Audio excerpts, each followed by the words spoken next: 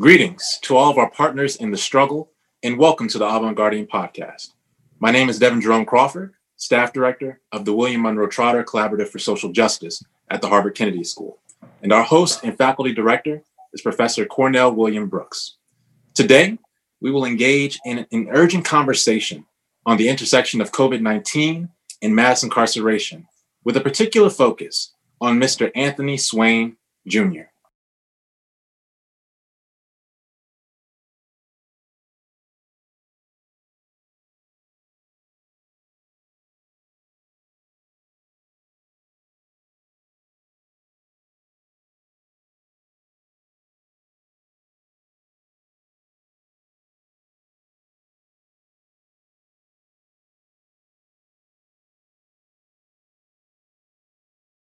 Today, we are joined by his parents, Mr. Anthony Swain Sr.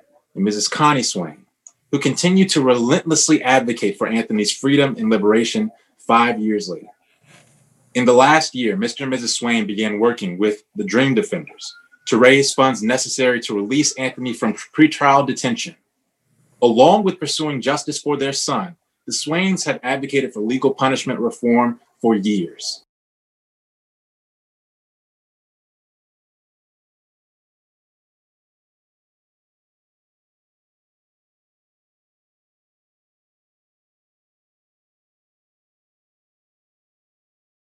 Attorney Maya Ragsdale, who works at the Dream Defenders in Miami, Florida, where she is a community lawyer. She is a former public defender who now works with nonprofit groups trying to post bail and secure release for pretrial defendants. And our host is Professor Cornell William Brooks, who is the Hauser Professor of the Practice of Nonprofit Organizations and Professor of the Practice of Public Leadership and Social Justice at the Harvard Kennedy School. He is also the director of the William Monroe Trotter Collaborative for Social Justice at the school's Center for Public Leadership and visiting professor of the practice of prophetic religion and public leadership at Harvard Divinity School. Professor Brooks is the former president and CEO of the NAACP, a civil rights attorney, and an ordained minister. We invite all of you who are listening to this broadcast to follow the Trotter Collaborative at harvard.trotter.edu, our social media website or platforms at Harvard_Trotter, as well as follow our podcast, rate and subscribe it on Apple Podcasts, Spotify, and anywhere you find your podcast. We now invite Professor Brooks to lead us in this conversation. Professor Brooks. Thank you, Devin. I'm so honored and delighted to have this opportunity to be in conversation the Swains and with Attorney Ragsdale on one of the most critical issues facing our democracy in this moment. I mean, we find ourselves in the midst of a pandemic of mass incarceration where we have 2.2 million Americans behind bars, over 4 million under supervision of the criminal legal system. This mass incarceration occurs alongside a pandemic of COVID-19. That is to say, where there are 400,000 fatalities and the pandemic yet rages. We have our brothers and sisters, people like us, behind bars in America's prisons and jails. So I'm delighted to have this conversation, the Swains, in a moment in which their story represents a family portrait, if you will, of COVID-19, mass incarceration, and the troubles of our debtors' prisons and jails in terms of the cash bail system.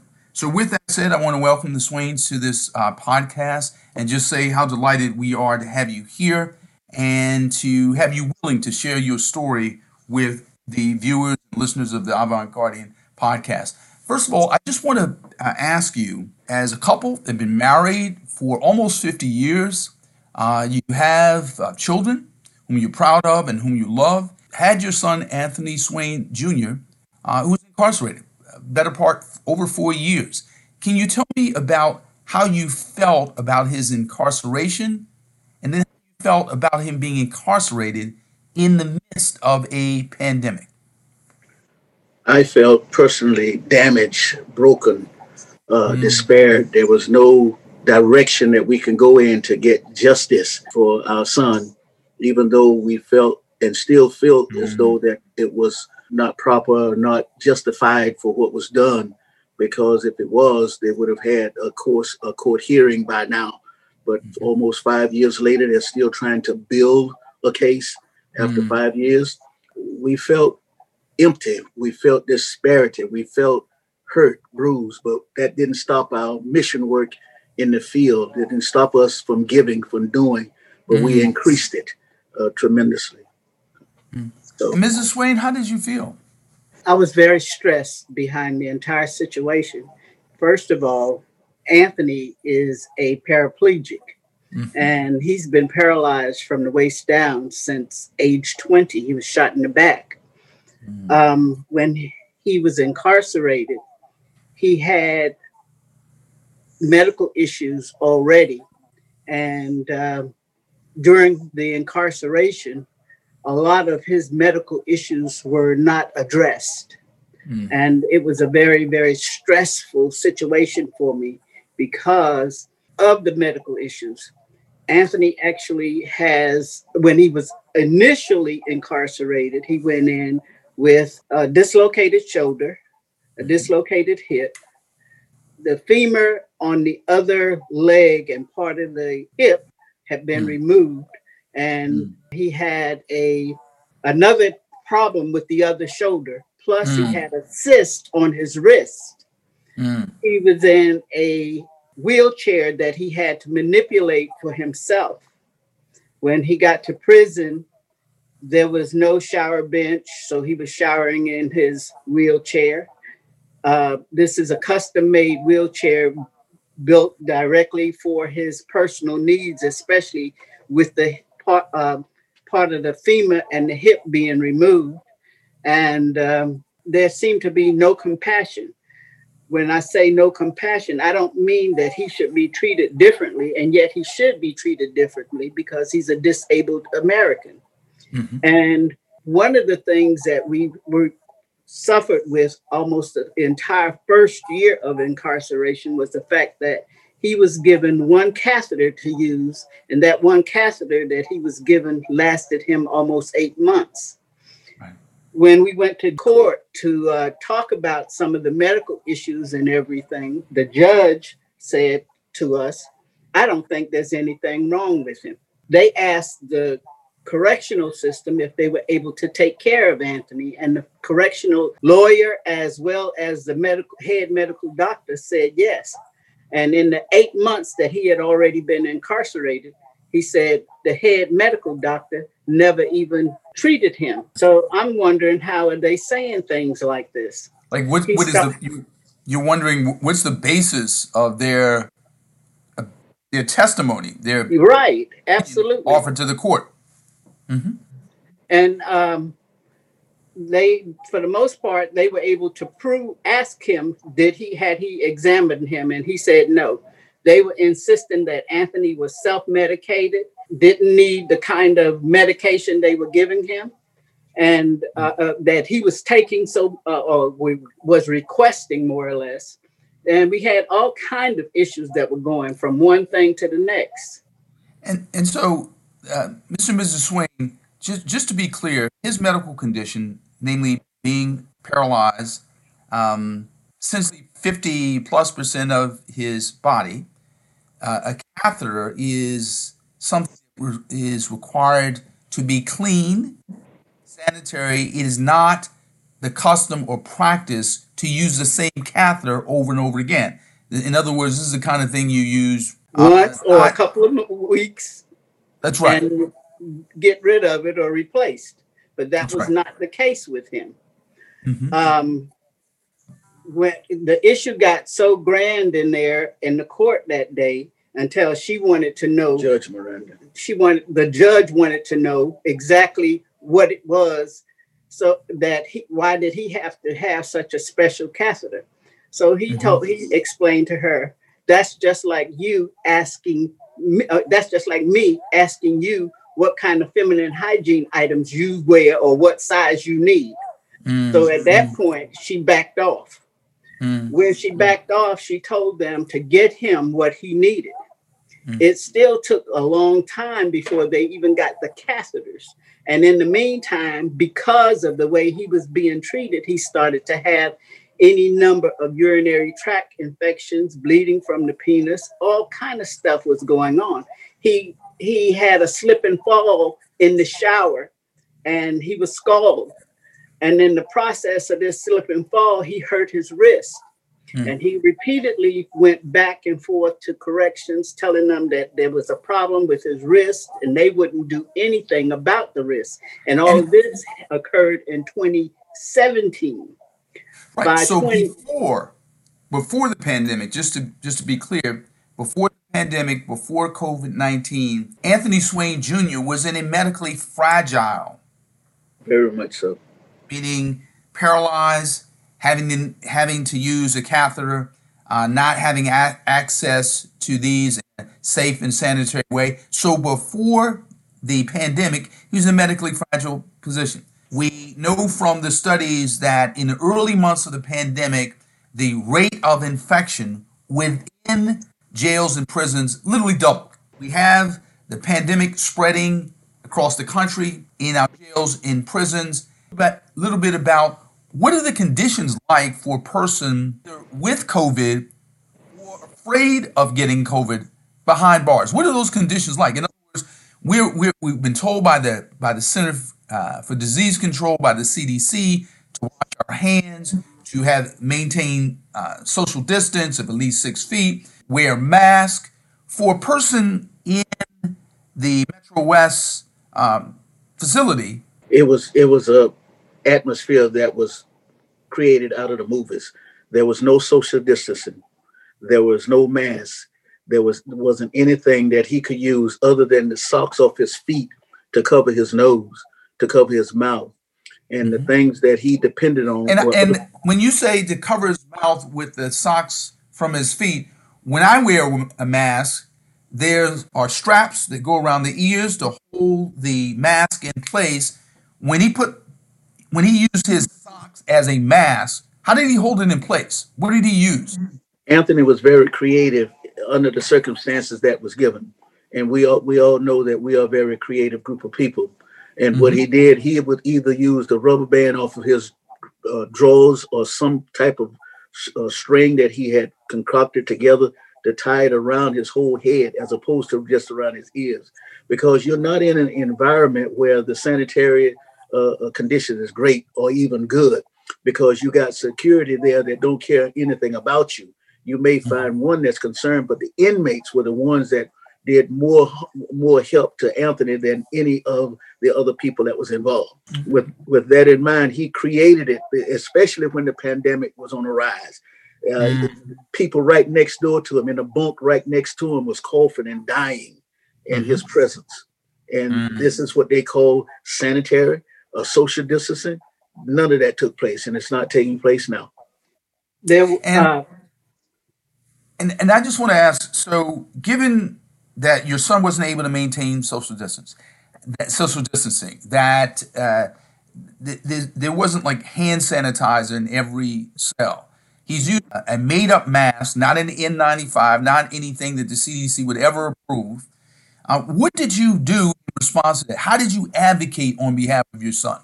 Well, we approached the lawyer on several different occasions. We had paid one lawyer a substantial amount, over $50,000, and he backed off the case even before presenting the cases. So we had to get another lawyer and pay him the same amount to get in to even address our grievances. And with that, so $100,000 off the bat. And you all are middle class people. I'm assuming you're not rich. So $100,000 for two lawyers who weren't able to help you. So tell me more about your advocacy. My wife retired from a school board after having served 37 years of employment. I retired as an engineer after serving 40 years as an engineer. But there was I just retired in 2015. This happened almost immediately after retirement. And all of the things that we had saved and had planned to do was geared toward our son being getting released from in being incarcerated.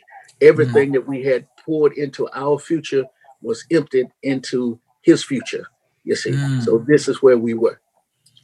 As far as the pandemic was concerned, in that realm of things, it was a double portion. We are people of faith. We believe in God. We pray. We've increased it, and we have a trust in Him. And a lot of the things that came about through prayer. Maya's number one. Like I said earlier, she is a beautiful young lady with wings. She can't see her wings now, but I see them.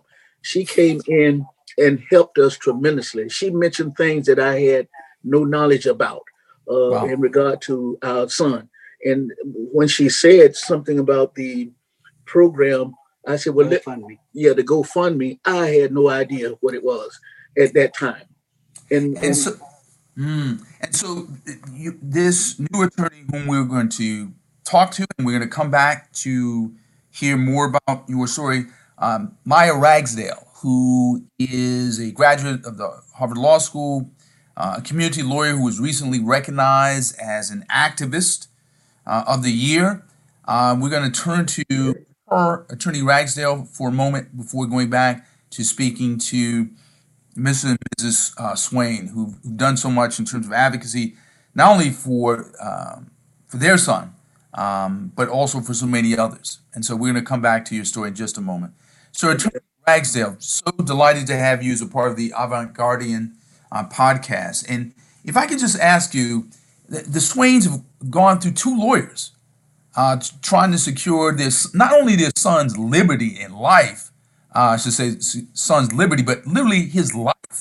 So you come to this case, to these folks, and you know, I'm a minister, if I can say, praying people who've described you as a beautiful young lady with wings. I mean, it is seldom that lawyers are described this way, right?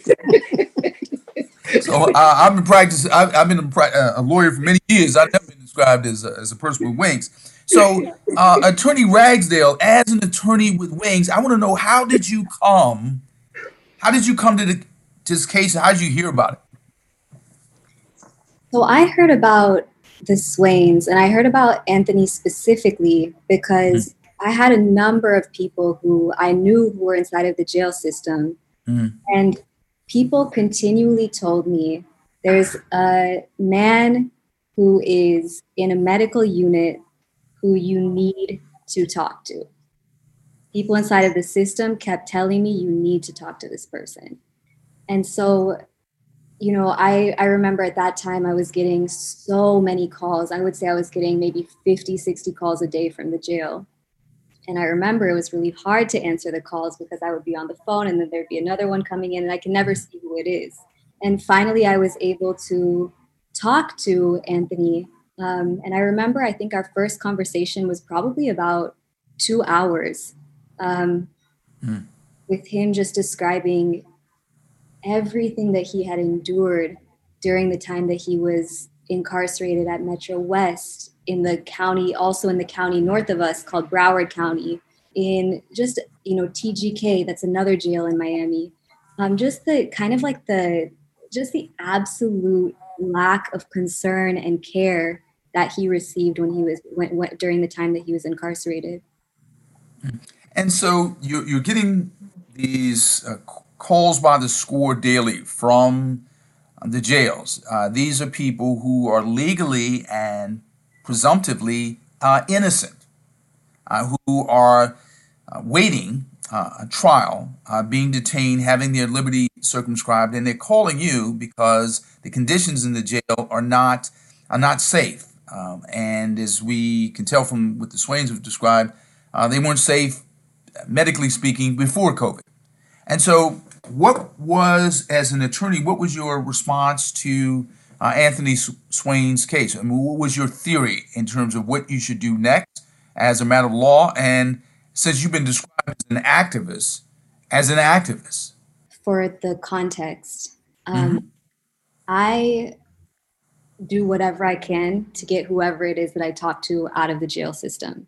So I see my law degree as one tool in order to do that. But there's obviously a whole number of different things that are in and the arsenal of an advocate.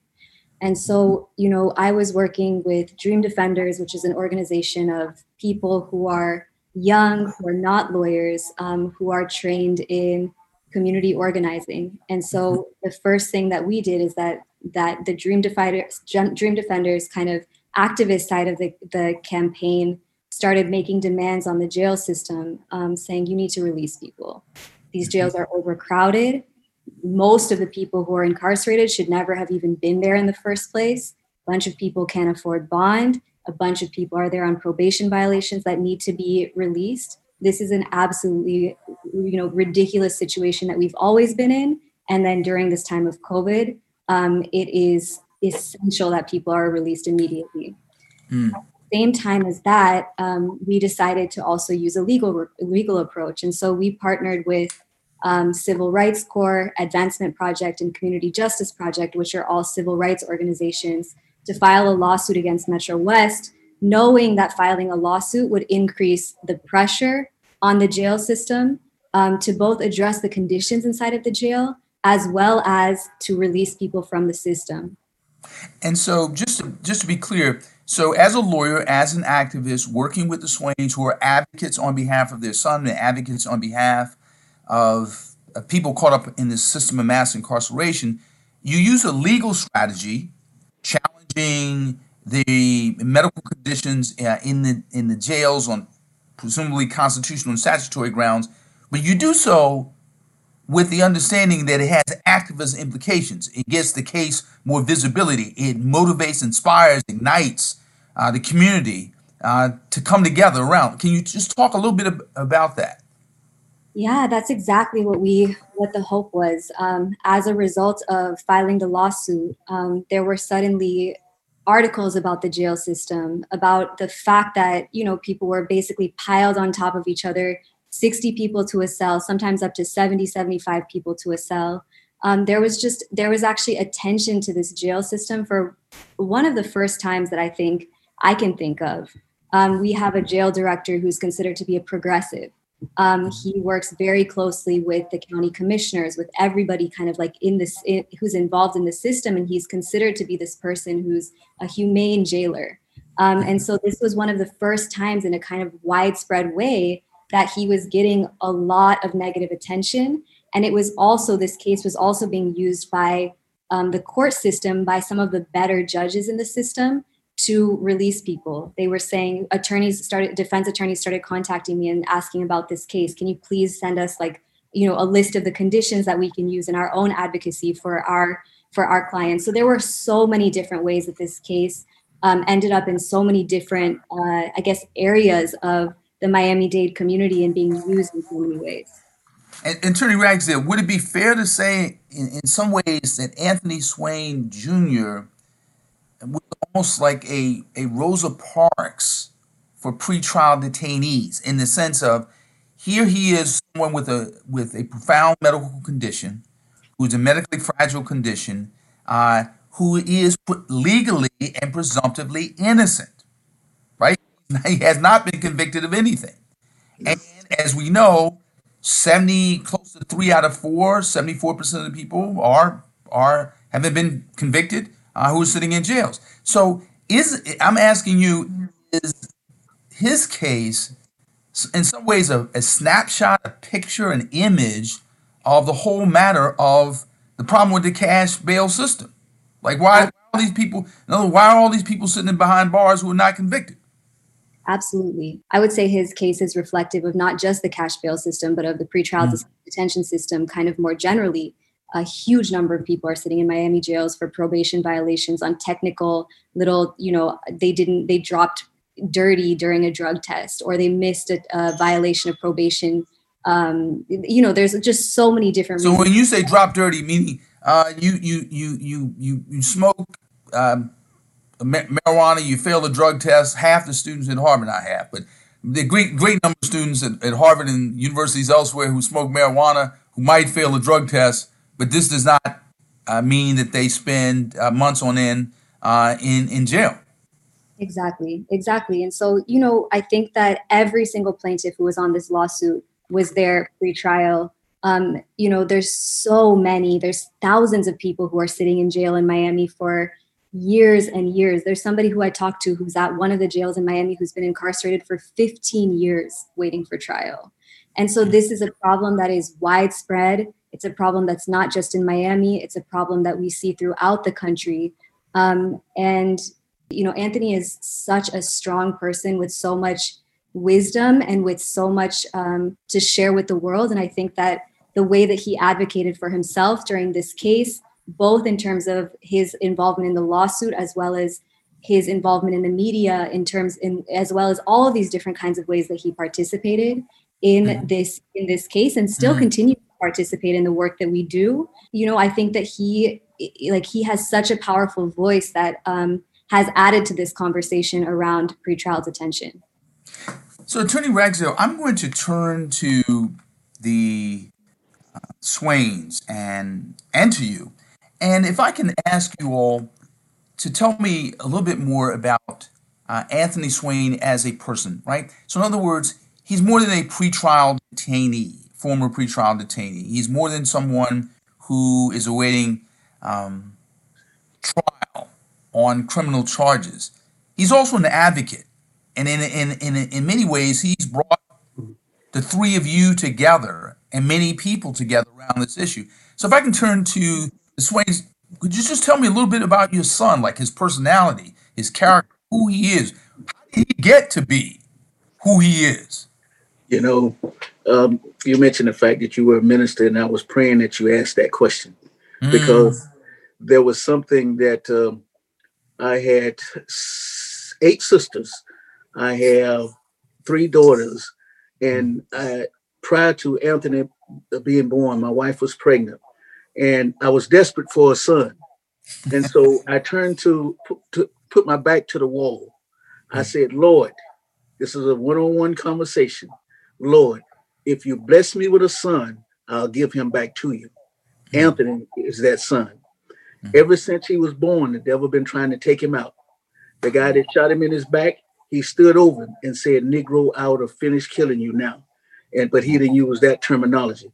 Stood over Anthony, pulled the trigger, click, click, but he held the gun up and shot at a crowd. Ow. This young man right now, his son is playing football where I am a chaplain of that team right now.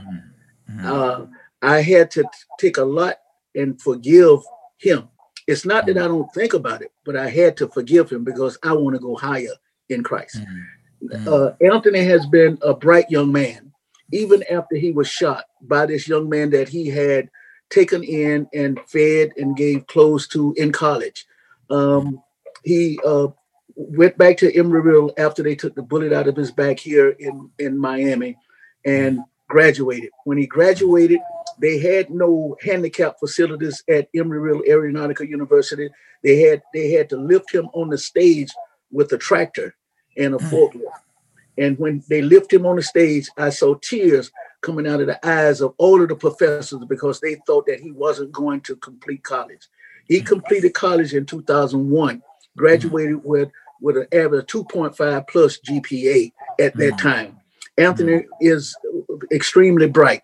I was telling Maya the other day that my wife and I, some time ago, was when he was smaller, maybe 9 or 10, even younger. We were going off and we left them home here, my wife and I. Much younger. About 7? He was about 4 to 5. Okay, we'll go with that age, 4 or 5 years old. And what happened was he had talked to his sister, Marseille, about asking us because he was shy and wouldn't talk to us in the manner of his sister would, Marseille. And he wanted a bicycle.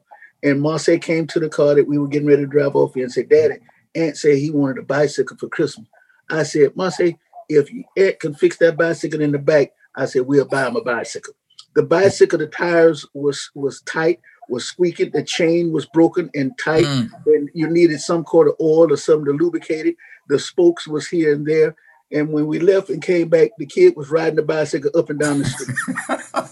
I said, Connie looked at me and laughed. She said, I guess you got to buy him a bicycle. I went straight to Sears. Walmart wasn't open at that time and bought him a bicycle. but he has always been adventurous, a bright young man, knew how to conduct himself in situations of this nature. And I would go to Jacksonville. I left one of the apartments that, because of what the people did to him, lost the house. The house is worth over $1 million now. I had him and his brother to do some work on that house. When I went to Jacksonville to come back. And when I came back, everything was complete. Everything that I had asked him to do. He was just that type of young man. Smart, intelligent, bright, and honest. Integrity. Determined. Yes, very determined. Now, I would be fired from this podcast if I asked only Dad, but without asking Mom, how was her son? So I'm going to do that. Okay. Well, as the dad has already described, he's very bright, highly intelligent, and he has a level of compassion for people. And anything that he could do to help somebody, he's done. While he was incarcerated, he was busy trying to teach them how to file their grievances, how to document their grievances, whatever. And he told them, he said, I don't care if they miss giving you your cookie for the day, you're supposed to write that down on the grievance. If they miss doing this for you today, it's supposed to be documented. Anything that they do to you has to be documented, or fail to do for you needs to be documented. And he would be in there teaching the people how to write the grievances, and they would, the administrative part of the facility would be so upset until they would just ask him to stop filing grievances for himself, where they would have such a backlog of them. Wow. And one of the things that we have always tried to instill in him, as well as all of our other children, is a level of independence and knowing how to do things for yourself. And he found people that could not read. He was busy reading and trying to tell them what was being said and done about them on their court things and everything. And he was just a big help to those people that were incarcerated. One of the things that we did not talk about, not changing the subject intentionally, was the fact that when he was incarcerated, they had him right next door to the COVID ward. In other words, anybody that went into this ward had to pass by him. Anybody that came out of the ward had to pass by him. And for the length of time that COVID existed, and he didn't get it until those final days, we know truly that God was still on the throne. Wow.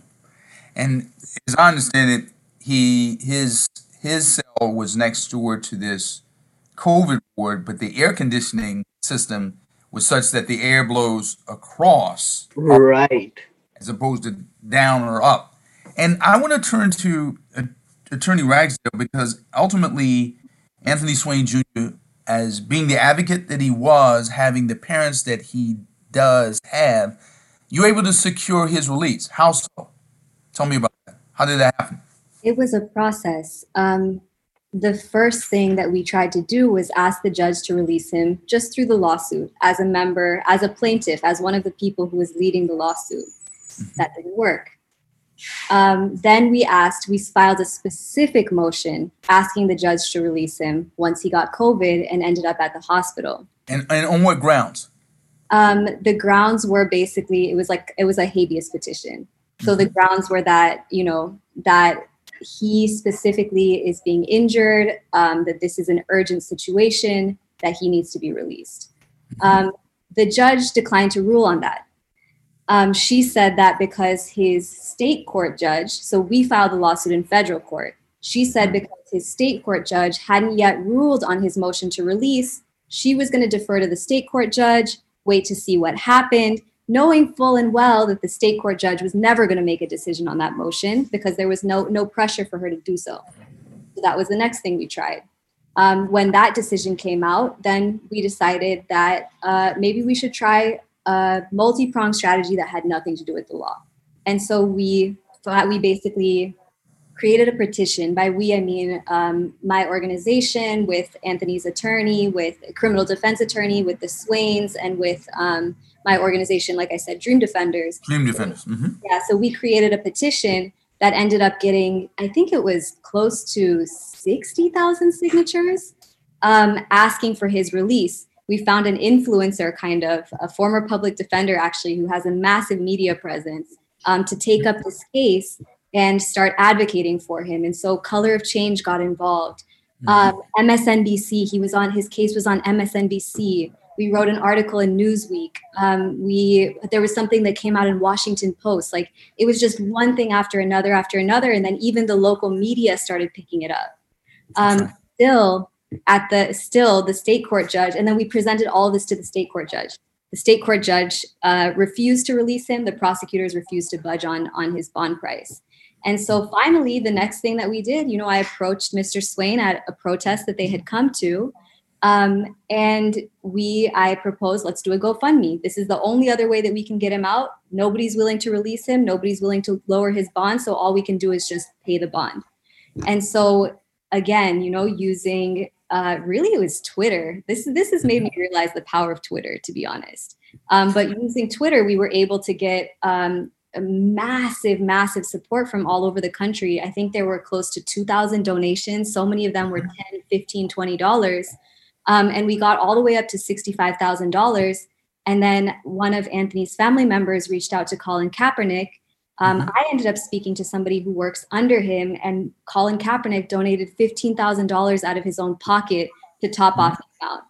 And even after that, even after we raised the bond money, we still couldn't get him out.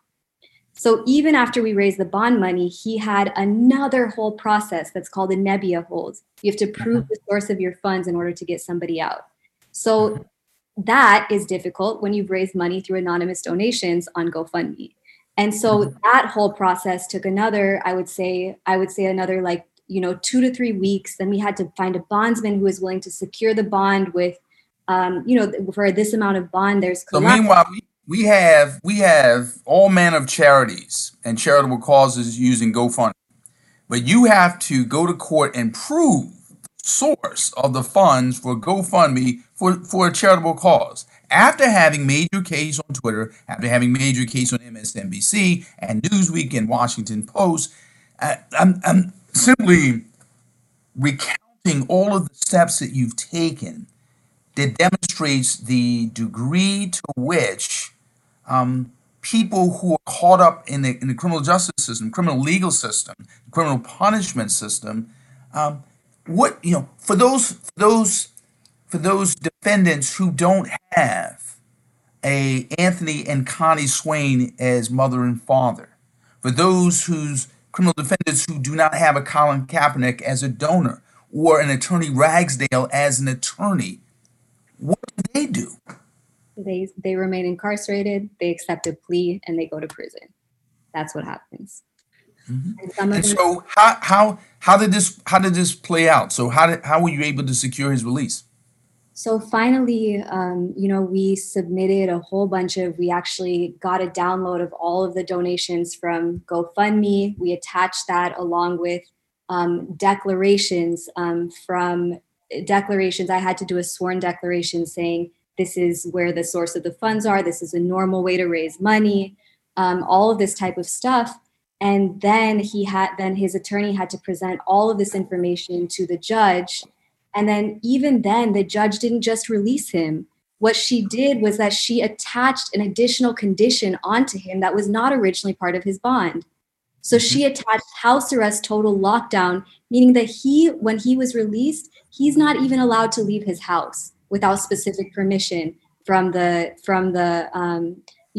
house arrest officer. This is somebody who's in a wheelchair. This is somebody who is an honest person, a person who has not been convicted of any crime. And she still wouldn't just release him once we had raised all the bond money. And for our viewers and listeners, this is extraordinary sacrificial advocacy by Anthony and Connie Swain and attorney Ragsdale. This is not normal advocacy, normal lawyering. This is extraordinary. You're having to prove the source of the funds. is a little like asking your priest, your rabbi, your minister to prove every penny that went into the collection plate. This is not normal. So last question here, Attorney Ragsdale, which is you secure his release, but there's so many more who are left behind bars. He's essentially incarcerated in his own home, if you will. What about the fact that we have Anthony Fauci, the new advisor to President Biden on COVID-19, and the CDC, and so many in the medical establishment, essentially saying, since those in secure facilities in confined settings are exposed to the coronavirus more, and they have a higher risk of spreading it among themselves, but also in the community, that they should receive the vaccine. So what happens to those who are behind bars? My understanding is that Florida doesn't have a plan for vaccinating those behind bars, where Anthony was. I would love for the Swains to speak to this a little bit as well. My sense from talking to a lot of people who are locked up and their family members is that corrections officers have come around the jails and the prisons in Florida and in Miami specifically, and asked people if they want to sign up for the virus.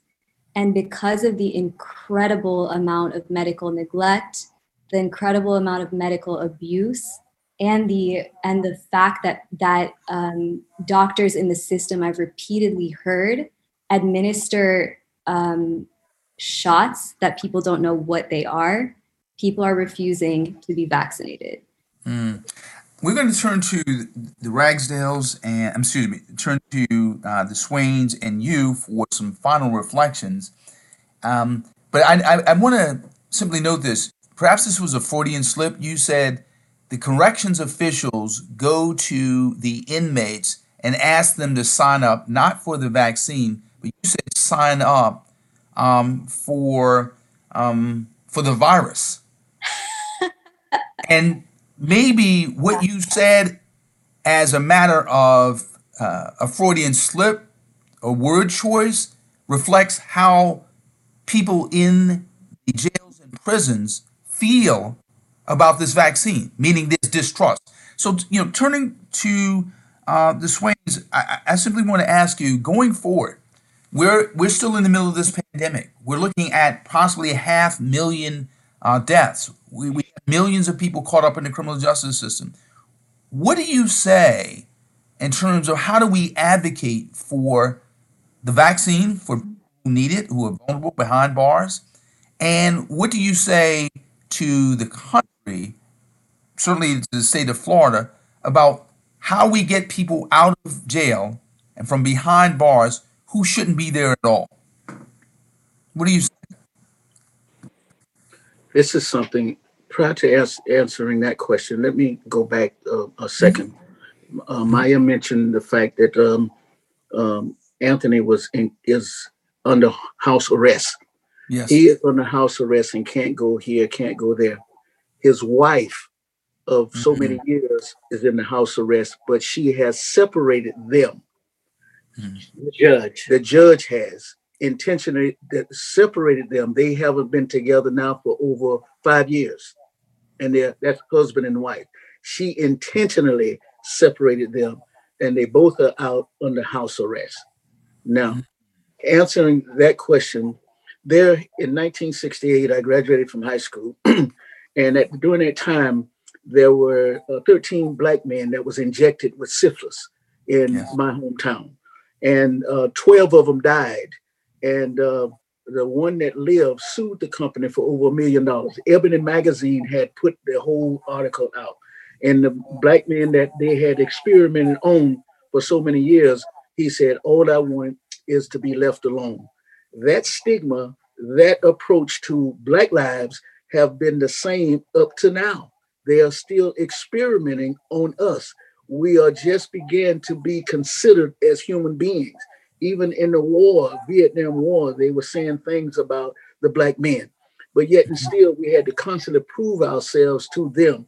The James Brown with the hair process, or Tiny Tim, and all those other things, the comedians and performers. But there is, that, just like you said earlier, a lack of trust in this whole democracy in regard to the COVID-19, the testing, and the administration of this drug. They won't do it. We've got to overcome the trust, the legacy, the ugly legacy of the Tuskegee experiment. And Mrs. Swain, what do you say in terms of vaccinations and the whole challenge of pretrial detention, people being caught behind in the criminal justice system? For the most part, I look at just starting with PPEs, sanitation, things like this. And if we can't get the basic that is not costing us hundreds of millions of dollars to produce, if we can't get them to clean the jails, provide the people with whatever they need in terms of soap, hand sanitizers, gloves, cleanliness, period, how can we get them to trust that you're going to do the right thing with whatever vaccinations or medicine that you plan on giving them? You can't. So there's relationship between ensuring that criminal defendants have the medical minimum and the trust that it takes for them to be willing to take a vaccine. And then, of course, prioritizing people behind bars to receive the vaccine. Because if Florida doesn't have that as a part of a plan, as do many communities, many jurisdictions, even if you get them to prioritize the prisoners, you got to get the prisoners to actually be willing to take the vaccine. And of course, their willingness to take the vaccine has everything to do with what you described, being the prisons and jails providing the PPE, the medical minimum, to ensure that their humanity is respected and safeguarded and protected. Attorney Ragsdale, this as a public interest attorney, as an activist, and as an advocate who has used a wide range of tools. You've used social media, you've used traditional media, community organizing, working with groups like the Dream Defenders, the Advancement Project, and Color of Change. Going forward, what would be your strategy for, in the middle of this pandemic, getting those behind bars a vaccine? Going beyond the pandemic, ensuring that those behind bars, that there are many fewer of them behind bars who are trapped in our jails and secure facilities. If you could speak to that as an advocate, as an activist, as an attorney.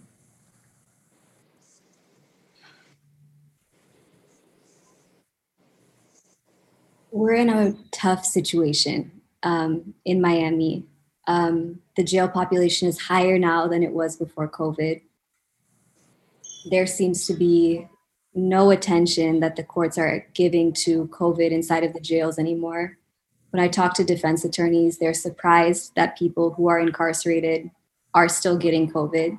And so I feel that without, again, attention being brought to the fact that this still continues, that people are still getting sick, that people are still being hospitalized, that this is still a widespread issue inside of the system, that there's just not going to be attention. I just don't think that it's going to result in releases.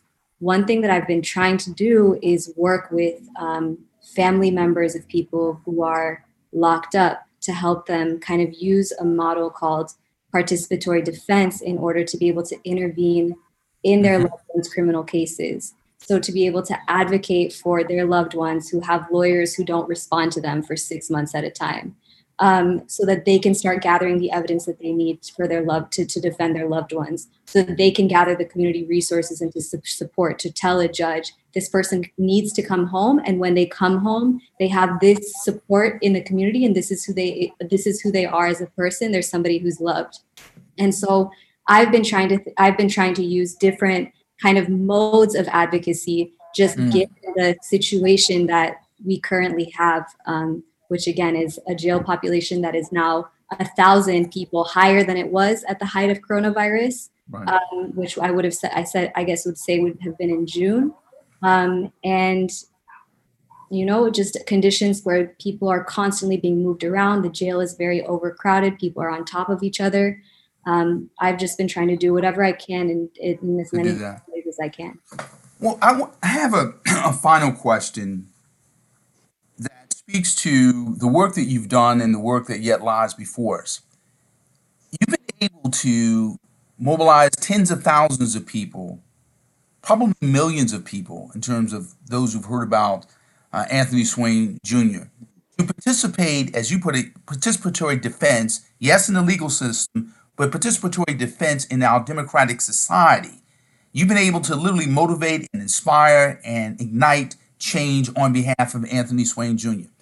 The question I want, which should give us some sense of hope, meaning our hope lies not so much in judges and the court system per se and by itself, but in the people standing behind the people who are caught up in that system.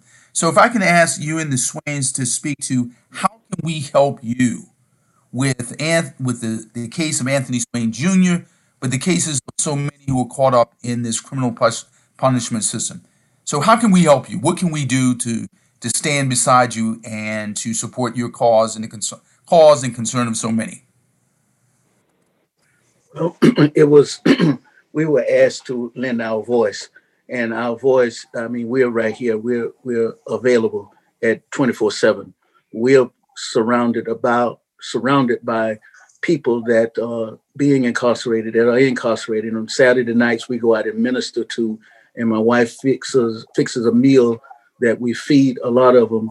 Something that comes out of the meal comes out of Golden Corral, and a lot of the people that we minister to in the hook, like Maya has just suggested. Many of them are either on probation or getting ready, or just got out of jail, or in jail, or just separated from their family members. But our voice, our participation, our finances, our very existence, whatever it takes for us to enhance Maya's ability to release or get things going, we will be willing to do that. We were in a parade here. They asked us to speak at a parade, a gathering prior to the George Foreman's march. We were involved in that as well. And we wasn't able to march up and down the street because of our health, our energy. It's not the way it is, way it was when we were 16 and 17, but we were able to. I certainly can't tell that. I can't tell that at all. Like, y'all got a 16 and 17-year-old love and a 16 and 17-year-old energy. Yes, but any way that we can possibly help her and help the situation, because good will never be substantiated until we just exalt it. Evil will never succeed good, and evil, as you can see in the previous administration, it will never last. And it's only lasts for a short period of time. And this evil that we have in the correction system is the same. It needs to be corrected from the top to the bottom. And this is what Maya is doing. And we are more than happy to help, be it finances, be our voice in any way possible. And Mrs. Swain? One of the things that we really need to get on top of, the medical system talks about people with underlying conditions. And not hopping right back on Anthony, but because this has not been brought out today, Anthony has been diagnosed, and I think it was the end of 2018 with myomalacia. Myomalacia is a non-curable, debilitating disease wherein there is softening of his spinal cord and bleeding. And there is really nothing that can be done about it. And it's treated with opioids, more or less. And he could not get those opioids in jail. He could not get a whole lot of the things that he needed while he was in jail. And he was really suffering. When we look at God and know that when we read about the condition of what myomalacia is, all we could do is pray. I'm not saying that he's getting these opioids now. I don't know exactly what the doctors are giving him, but the fact that he's not freezing every day in the jail, the fact that our trust in God, his trust in God has gotten him home, and he seems to be really improving to a degree. When we look at underlying conditions, how many of these people in the jail have really truly severe underlying conditions? Yes. And they're still locked up, and people dying around them every day. Yes.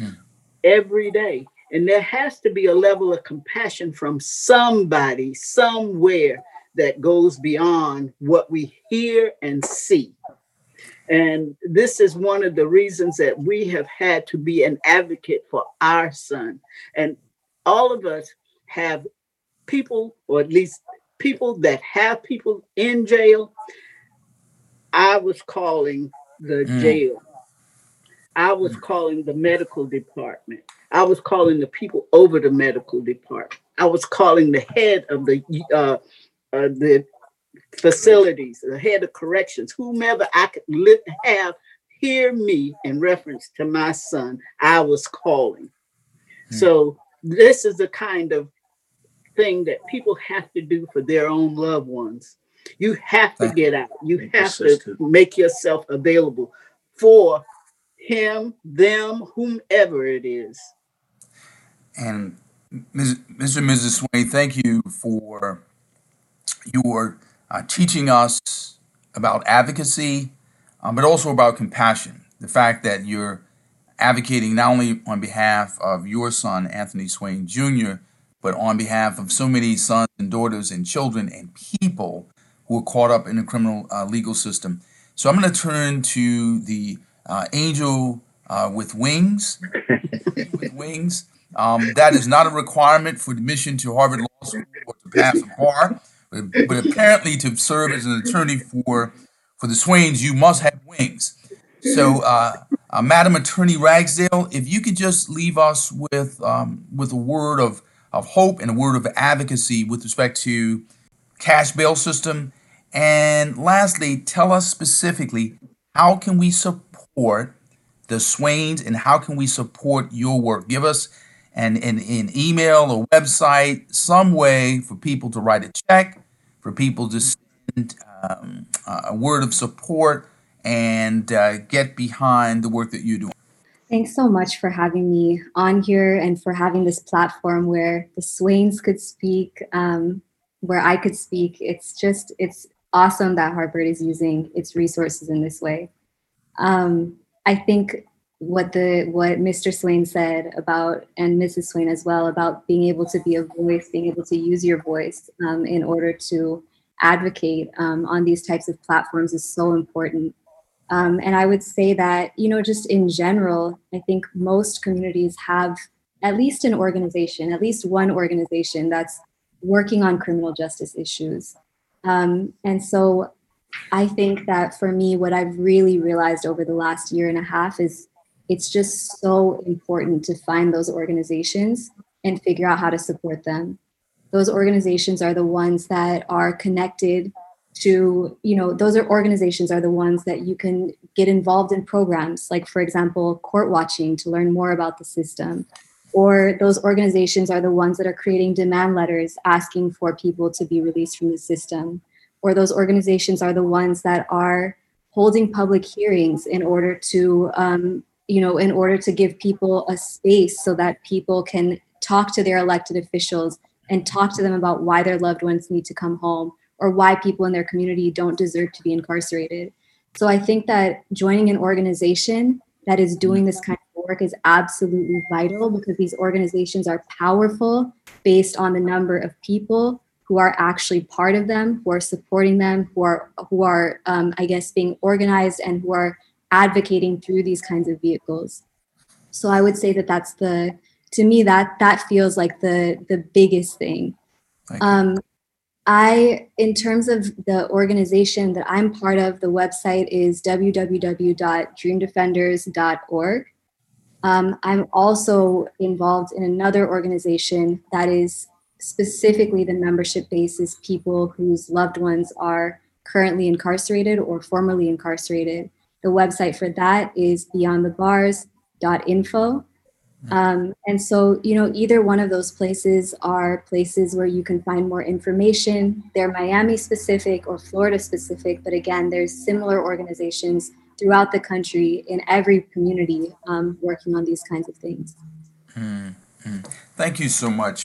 We are so honored to have Attorney Ragsdale and Anthony and Connie Swain here on the Avant Guardian podcast.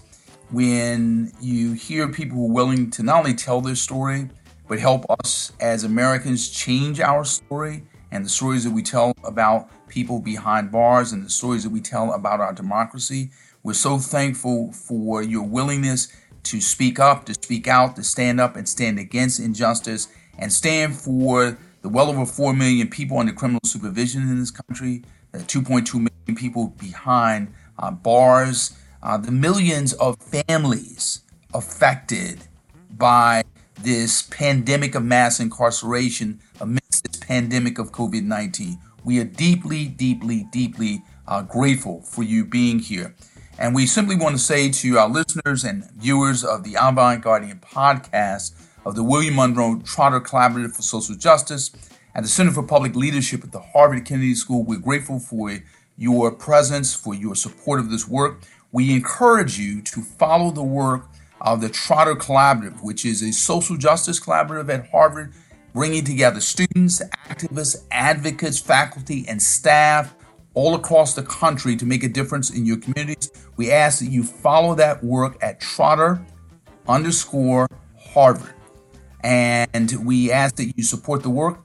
Please subscribe and give us a 5-star rating in terms of the Avant Guardian podcast. And again, we thank you for your support. Thank you for following our work. And we encourage you to participate in the work. And please, please, please support the organizations lifted up on this program.